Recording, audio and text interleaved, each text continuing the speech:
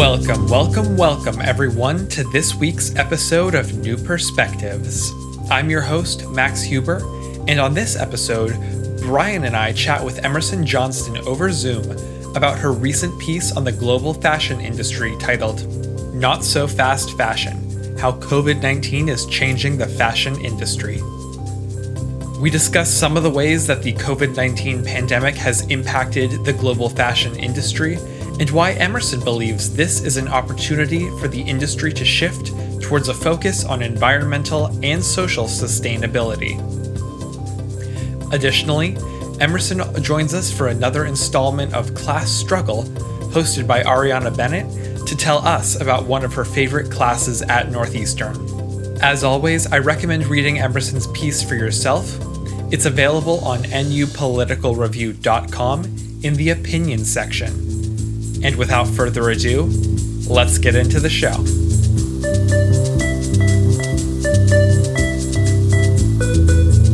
Welcome to this week's episode of New Perspectives. I'm your host, Max Huber, and this week I'm joined by Emerson Johnston to discuss one of her recent articles for NUPR called Not So Fast Fashion: How COVID-19 is Changing the Fashion Industry. Emerson, if you want to go ahead and introduce yourself. Hi, my name's Emerson Johnston. I am a second-year dual major in PPE and HCL. My pronouns are she, hers, hers, and I'm really excited to be here. Great. Also joining me on the mic today is one of the podcast producers, Brian Grady. Brian, if you could introduce yourself. Hi again, Max. Nice to be speaking with you, Emerson. My name is Brian Grady, he, him, his pronouns, and I'm a poli-sci major here at Northeastern, and I am another one of the producers on this show. Glad to have you here, Brian. So Emerson, I really enjoyed reading your piece about the fashion industry and the COVID-19 pandemic. Obviously, the pandemic has consumed so many aspects of everyone's life over the past X many months. And so it was very interesting to hear about how it was impacting the fashion industry. Do you want to go ahead and tell the listeners just a little bit about what your article was about and how COVID has impacted this industry? Yeah, of course. With the article, my main goal was to highlight how sustainability was going to be a new priority for fashion industry moguls as well as the companies that they run. Sustainability has been a huge focus for the fashion industry for years, especially as consumer preferences change towards sustainable practices instead of fashion trends. So I was really excited to see how COVID-19 would affect those preferences as well as everything that was going on around those companies at the time. And when you say sustainability, what all does that entail? Does it just include using renewable energy sources, renewable materials? What kinds of things go into sustainability in fashion? Sustainability in the fashion industry encompasses both environmental sustainability, which is just your typical sustainable practices, whether that be a removal of plastic or more eco-friendly materials, but it also encompasses social sustainability, and that's more progressive policies tailored towards workers. So it is a favorable view on unions, or it's a non-favorable view on sweatshops. Those things have become increasingly valued in the sustainability conversation. So when we take a look at it overall, it's both social and environmental. So Emerson, one of the questions that we like to ask our guests on this show is, what motivated you to write about this topic? Was it a personal connection, an academic interest? What got you interested in writing about fashion and COVID-19? To be completely honest, before writing the article, I had no real interest in fashion. It just wasn't something I'd ever looked at more than just like a passing article in the news. But I needed to write an article about something, and it was a YouTube video suggestion for me from, I believe, Vox, to learn about sustainability practices back in March. And it was something that stuck with me into the summer when I was writing the article, because it was just so interesting how an industry that would be seemingly unaffected by a health pandemic was going to be affected in the long run. I see. And so back in March, when you watched this video, this Vox video, was it addressing the pandemic at all at that point in time? Or was it from prior to the pandemic, just talking generally about the fashion industry? So I think the video was published right at the beginning of the pandemic, where people's perspectives on it were still Is it going to be big? Is it going to be a long-term thing? So the passing mention of COVID was at the end. The real purpose of the video is to show how sustainability practices were changing with the economic decline that we saw in March. Companies often prioritize economic profit over sustainability when one is failing, and they were trying to ask whether or not COVID, at the end of the video, was going to affect those preferences even further. I see. So the concern was that COVID was going to be changing so much of consumption and production that we'd see sustainability put on the shelf for a while in favor of maximizing profit in the short term, given the new set of challenges. Yeah, pretty much. And so from your research, what did you find in that regard? Has environmental sustainability and labor sustainability somewhat been put on the shelf due to the COVID-19 pandemic, or is it an ongoing project? I think the answer is different for the two types of sustainability. Environmental sustainability and the efforts that we saw from companies right before the pandemic took a sharp decline simply because the money that was allocated to those projects was allocated to profit-saving projects, which is understandable from like an economist perspective. With social sustainability, however, not only did we see a decline in what they were doing, but actually practices got worse as workers were laid off. Sweatshops were not only exploited further, but then not paid because of the backing out of the market that we saw back in May. Sustainability not only stopped, but it got worse in the pandemic. I know something you mentioned just now that I know we talked about earlier is about the backing out of the market. And could you explain a little bit what that means and how something like the pandemic hitting at a certain time impacts the way that just the fashion and clothing industry functions? When I say backing out of the market, I don't mean that they stopped production. I really mean that they shifted production to more essential needs. So what we saw back in May was a lot of fashion industries that were less luxury brands. So you wouldn't see this from Gucci, for example. They were shifting from commercial clothing to PPE because that was where the market was. That's where the money was, and that's what people needed. The problem with this was that the orders that they had originally had for commercial clothing weren't going to be fulfilled, and the way that the profit scheme works there, specifically in sweatshops in third world countries, meant that only once the order was placed and fulfilled were workers paid. So you would see an order placed, then not fulfilled, and workers not paid for 3 or 4 months of work, which was very problematic. And then in the meantime, you say that a lot of these companies switched to making PPE, presumably masks for the most part. Is that something that has kind of continued throughout the pandemic? Have masks become like a bigger part of the fashion industry? I think yes and no. I think since May, we've seen a rise in fabric masks, which is indicative of the fashion industry kind of jumping on that gap in the market that we saw when even doctors couldn't find masks. That said, something that I've discussed with so many people is you don't see the capitalistic jump on masks that you've seen in other types of materials or other types of trends. For example, when plastic straws came out, every brand was producing some type of metal straw or alternative to the plastic straw because that was what was in. What I don't understand, and what I spoke about with a lot of people when I was writing the article, was why companies had not yet jumped on the branding opportunity that is the masks that we wear every day. Yeah, I've noticed that as well. Just in my daily forays out to the grocery store or to wherever, I don't really see a lot of these like designer or like branded masks. Like you'd expect to see a lot of Nike masks, Adidas masks, stuff like that. But generally it's the disposable surgical masks or just kind of nondescript cloth masks. And I know in some of the research that I've done outside, I know that there are a lot of designer masks that exist, but I don't see them very much, which is somewhat surprising given the demographics of Northeastern, since there are a lot of students from wealthy backgrounds who typically would not shy away from wearing these kinds of designer items. It's very strange that these products exist, but aren't marketed the same as any other luxury brand product, especially because they would be significantly cheaper.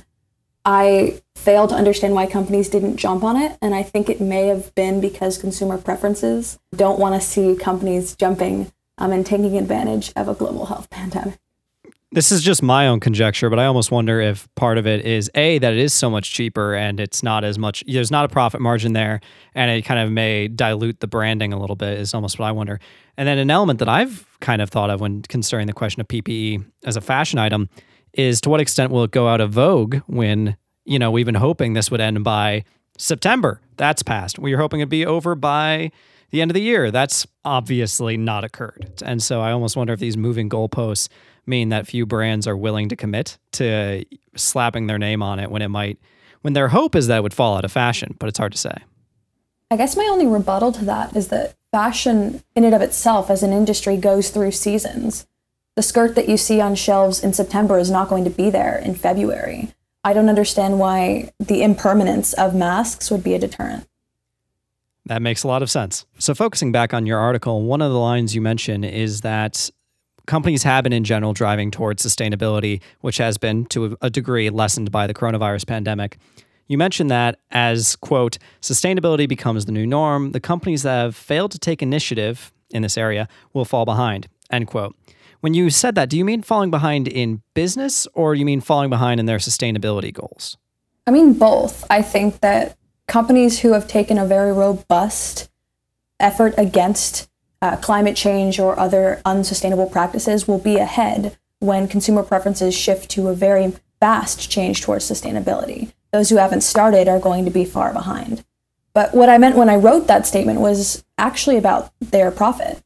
Companies will see in the long run that if they don't hammer home the idea that sustainability is a priority, not a fake one that they present as like an image or to keep up with the trend, they're going to fall behind. They're not going to see the same profit margins as their competitors who are prioritizing sustainability. And for some products in particular, I would even go as far as to say that they would be off the market. And when you talk about like the fake sustainability versus real sustainability, what does that tend to look like when it comes to the fashion industry? What's an example of fake or superficial sustainability, and what is like the counterexample of real sustainability?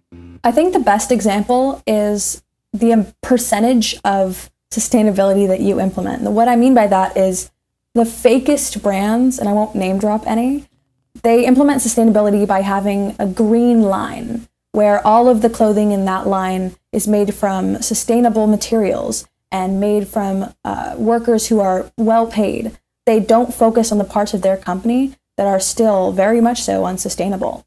That's not true sustainability to me. That is still fulfilling really harmful practices and not using materials that will help our planet in the long run. Real sustainability implements those practices across the entire brand line, not just one product or one line of clothing or skirts or whatever have you. It's the entire company. It is a complete redesign of how you build and how you market your entire company. And that is a sustainability that we need to see that I don't think we see from any brand in the industry right now. The kind of sustainability you're describing here, like it's a profound change from the way that like fashion has typically been done. It's typically an industry that at the top level is very focused on brand and this kind of intangible status element. And then kind of at the lower levels of like fast fashion that I'd say most people wear on a day-to-day, it's just you need a decent looking outfit that you can, especially for kids where you're growing out of clothes every few years. That kind of like investing in clothes is not something that a lot of people, especially with young children, can really afford to do. I guess this might be almost a philosophical question, Emerson, but to what extent do you think sustainability and fashion are concepts that can even go together? One is very much predicated often on new things, on brands, on consumption, and sustainability by its nature often implies not buying new things and kind of sticking with what people already have. I think that takes a very minimalist approach to sustainability. I don't think that many people in this particular conversation would agree that not buying more is really what the conversation is about, because there are some people who can't really not buy more of what they need. Max, you mentioned that it might be hard for those of the lower income to prioritize sustainability, and that's why the burden can't be on the consumer. But when you have to buy something, it has to be sustainable. even if you're trying to buy less, even if you're trying to buy nothing or be very minimalistic about what you undertake, you have to understand that everything that you buy is sustainable or you're not being sustainable. That's interesting. And that's something that I've had some conversations with philosophy professors at Northeastern about consumption and like personal ethics. And they've taken a similar approach to you, Emerson, in that the way they often go about it is not just eschewing consumption of a problematic good. Typically, the example is eating meat or animal products. But the approach that they've often advocated for is very purposeful consumption. So, for example, there's a professor who he does eat meat, but only if it's from certain like local New England farms that he has to some degree vetted and believes that they are sustainable and ethical farms to whatever extent. I don't know the details of his scheme, but I think it gets at that idea of social impact isn't not consuming entirely, but there's an element that has to be deliberate and purposeful, especially when we're meeting the needs of the fact that, like, as people, we need clothes to survive, especially in these harsh Boston winters. In doing so in a sustainable way, elevating and choosing with our dollar the companies that put sustainability front and center in their entire effort is key to that consumer-driven element of change. Is that a fair characterization of your view on this matter? Yeah, I think it is. I think there's a very important conversation that needs to be held about sustainable practices and impoverishment. You mentioned veganism, and it's a very great example of how, technically speaking, in a perfect world, if we were to do what's best for our planet, everyone would be vegan. But until veganism is as affordable as going to McDonald's or as sustainable as getting the calories from McDonald's, we can't expect or place any moral burden on those who can't afford it. And when you translate that to sustainability in fashion, it really does accentuate why the consumer burden needs to be lessened. There's this idea, especially back home in Los Angeles, where us using plastic straws is going to save the planet, or non-plastic straws rather. And that's just not true. Yes, it will help if we use metal straws or we just completely avoid plastic. But the burden is on the companies, especially those who are harming our ozone layer or contributing to greenhouse gas emissions. That's the real burden. But too often, industries will brand themselves as helping the planet by placing the burden with the consumers, and that's just way too problematic. Well, that's the case. One interesting aspect you mentioned in some of our prior discussions was that more consumers than we would expect are actually interested in sustainable practices. You discussed that it's not necessarily just the stereotypical wealthy liberals who are interested in sustainable practices in fashion. And I'd be curious what some of your other thoughts were on that. In my research, one of the most interesting things I found was the amount of people interested in sustainability overall. And the numbers are different for the types of sustainability we've mentioned. Less people are concerned with environmentalist sustainability as they are with social sustainability. And that's not to say that people don't care about environmental sustainability. But right now, at least with US politics, the focus seems to be a lot on workers, especially those abroad. The numbers show that there's an overwhelming support of the abolishment of sweatshops or other practices that mirror exploitation of workers, minimal pay, outsourcing because you know it will be cheaper. Those numbers show an overwhelming support across political boundaries, whereas environmentalism, unfortunately, has become far more partisan. Even there, however, there is an overwhelming support of sustainable practices and sustainable materials, a push to contribute to the abolishment of greenhouse gases, or at least the lessening of them. So I think it's really interesting to see the political divides between sustainability, especially with regard to unions, something that I think is really political. A lot of people just agree that workers need to have rights in this industry, especially in third world countries. Emerson, one of the other things we talked about in our prep session is about the different ways that people like to see sustainability implemented. For example, you talked about the difference between governmentally imposed sustainability and corporate initiated sustainability. Could you talk a little bit about the ways that these two avenues for change go over in the public opinion and what that might mean? Something that struck me was that people will jump on to the environmentalist train far easier if it's led by either the people or by corporations. If it's led by a politician, it's far more likely to be met with criticism or the so-called non-believers. Case in point, anything Alexandria Ocasio-Cortez says. I think it's really important to see why that changes, and I couldn't tell you from research simply because it's not something that's explored. But I guess my best guess why politicians are not trusted is because politicians are not trusted. I think when a politician says that we need to prioritize sustainability, for example, it's always going to be met with this partisan critique, regardless of what side it comes from. And this is true for any issue. When a corporation says we're going to prioritize sustainability, there's no real reason not to, especially when as a consumer, you don't really benefit if the company profits more. You know that, hey, you might be paying $60 for a shirt, but it doesn't really matter to you if that shirt is made from one material or the other. It's less affected to you if a corporation leads an effort or if people lead an effort. But if a politician, especially one who represents you, is doing so, it's far more likely to be criticized by the traditional voter, specifically because maybe it's not the issue that we need to be focusing on, or maybe we're not considering the economy more than the environment and so on. Yeah, that definitely strikes me as being much more palatable to the American public to have a company or an innovator or a corporation be the ones undertaking the mantle of progress and sustainability rather than public government institutions. One question I have, Emerson, is we've been talking a lot about kind of consumers changing preferences toward sustainability. And something I'm kind of interested in hearing your take on is, especially from the average consumer who might not be reading articles every day about how certain brands are better or worse for the environment. What do you think is driving this macro level shift in consumer preferences?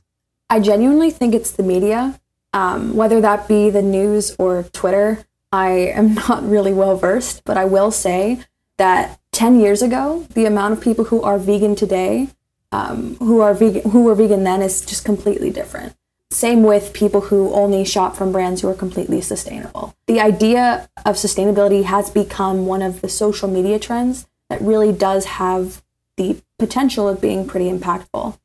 In LA specifically, the idea of being sustainability has become kind of a popularity contest. At least in my high school, if you weren't actually prioritizing climate change, or if you were like an abhorrent meat eater, for lack of a better word, you were actually looked down upon, not to the point where you were bullied, but just like, why don't you care more? And it was something that even the people who didn't care about environmental science or people in the other disciplines were conscious of. And that is not something we saw 10 years ago. It is not something we saw 5 years ago. It's a very new idea of just adhering to what is the social contract, which has now prioritized sustainability more than it ever has. I've also noticed similar trends in high school and especially in college in Boston, where sustainability is social capital in a lot of circles.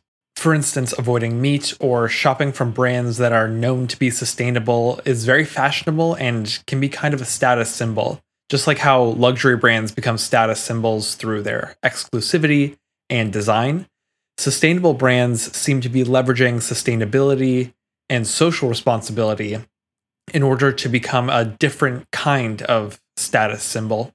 I wonder how much that's limited to, not to rain on the parade of, the LA and Boston sustainability chorus a little bit, but as someone who comes from what is almost a red state, not quite as much of a trend in high school to shame the meat eaters. Let's just say diesel trucks were in where I come from, so it's not a universal thing, but it does seem like a general groundswell towards environmentalism, though we're working on it.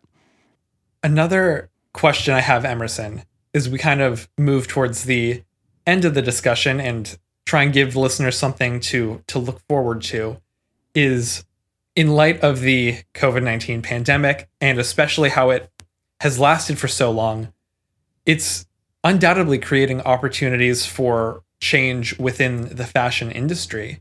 And I'm wondering if you can tell us about some of the opportunities that fashion companies are going to have to change the way they do business in a meaningful way towards sustainability. First, I want to preface this by saying it is very clear that the COVID-19 pandemic hit all companies hard.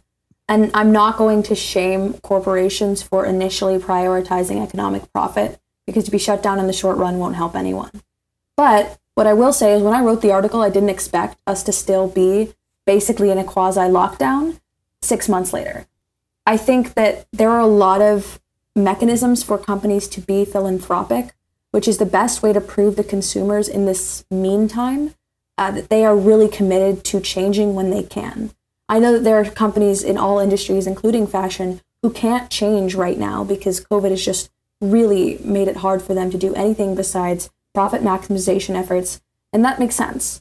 But they have to prove to their consumers that once this is all over, their priorities will change towards what the consumers are prioritizing. I think the best way to do that is through philanthropy. There's many ways to donate to organizations and nonprofits working to combat the virus. There are fashion industry moguls who are donating to COVID vaccines, which is very important. Once the distribution of the vaccine becomes the reality that we live in this COVID-19 pandemic, once the vaccine actually exists, I think fashion industry moguls and the corporations they lead really need to take a foreground effort in helping in whatever way they can. And I know that sounds really interesting, because why would the fashion industry help distribute a vaccine? But we do know that the fashion industry, whether it be the US's fashion industry or Milan's, is in every corner of the world. Other industries can't say the same. So there's a lot of ways that industries from the US or industries from Europe can help third world countries get the same vaccines that you and I will get probably far sooner. That is a very profoundly uplifting note at the end right there about how these fashion companies can assist in the global distribution effort. Thank you, Emerson, for joining us to chat about sustainability and fashion this week on New Perspectives. Before we head out, is there any final thoughts or final things you'd like to share with the audience before we take you to Class Struggle with Ariana? No, thank you for having me. Welcome to the newest installment of Class Struggle, where we here at New Perspectives compete for your extra electives, hosted by me, Ariana Bennett, one of the podcast producers. Emerson, thank you so much for joining me today, and why don't you start by telling our audience a little bit about your most impactful or your favorite class that you've taken here at Northeastern? I think my favorite class here at Northeastern has been Introduction to Economic Justice. I took the class in the fall of my freshman year, and it was taught by Professor Perrick of the PPE department. I think it really opened my eye to a lot of concepts in economics that I hadn't considered before, just by virtue of being a high school student, as well as an introduction to the conflation of philosophy and economics, which I previously had no understanding of. It's wonderful to get that sort of introduction to maybe a potential career path. And that leads me right into my next question, is how did this class fit into or inspire your degree path here at Northeastern, or maybe even a potential career? Yeah, I think that the class really shifted what I wanted to do with the rest of my life and with my degree at Northeastern. I went into my freshman year dead set on being a politician, and just right off the bat, that's no longer true. I don't want to be a politician. I don't think that the best way to solve some of the biggest issues that affect both the United States and the world can be solved by Congress. I think that the class really taught me that if I want to, for example, solve economic prosperity problems, doing so on the state level is going to be more impactful. Doing so on an international level will be more impactful. The national level, however, is often plagued with too much critique and partisanship for anything to really get done. And that's not what I want to do. I want to actually make progress. Emerson, thank you so much for joining us today. Of course. Thank you so much for listening to this week's episode of New Perspectives. I want to thank Emerson for joining us on the show to discuss her thoughts on COVID-19, the fashion industry, and the role of consumers. I also want to thank our producers, Brian Grady and Ariana Bennett, for all of their work to bring New Perspectives to you. Make sure to check out nupoliticalreview.com for more from Emerson and all of the other great writers contributing to Newper. If you're a Northeastern student looking to be a guest on the show, feel free to email us at nuprpodcast@gmail.com. We're always looking for new guests, and we'd love to have you on the show.